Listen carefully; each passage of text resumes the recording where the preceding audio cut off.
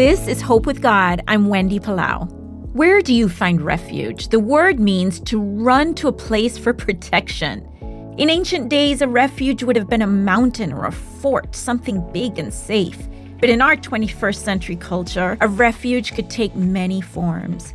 Very often, the danger lurking may be our very own selves.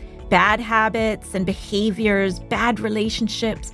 Where do you go for protection? Psalm 71 says, "In you, Lord, I have taken refuge. Let me never be put to shame. Rescue me, deliver me." What a beautiful cry. Only God is big enough to save us from ourselves. He is the only one powerful enough. When anxiety hits, run to Him. When fear creeps in, when isolation wants to take hold of your life, turn to Him for refuge. This is Wendy Palau.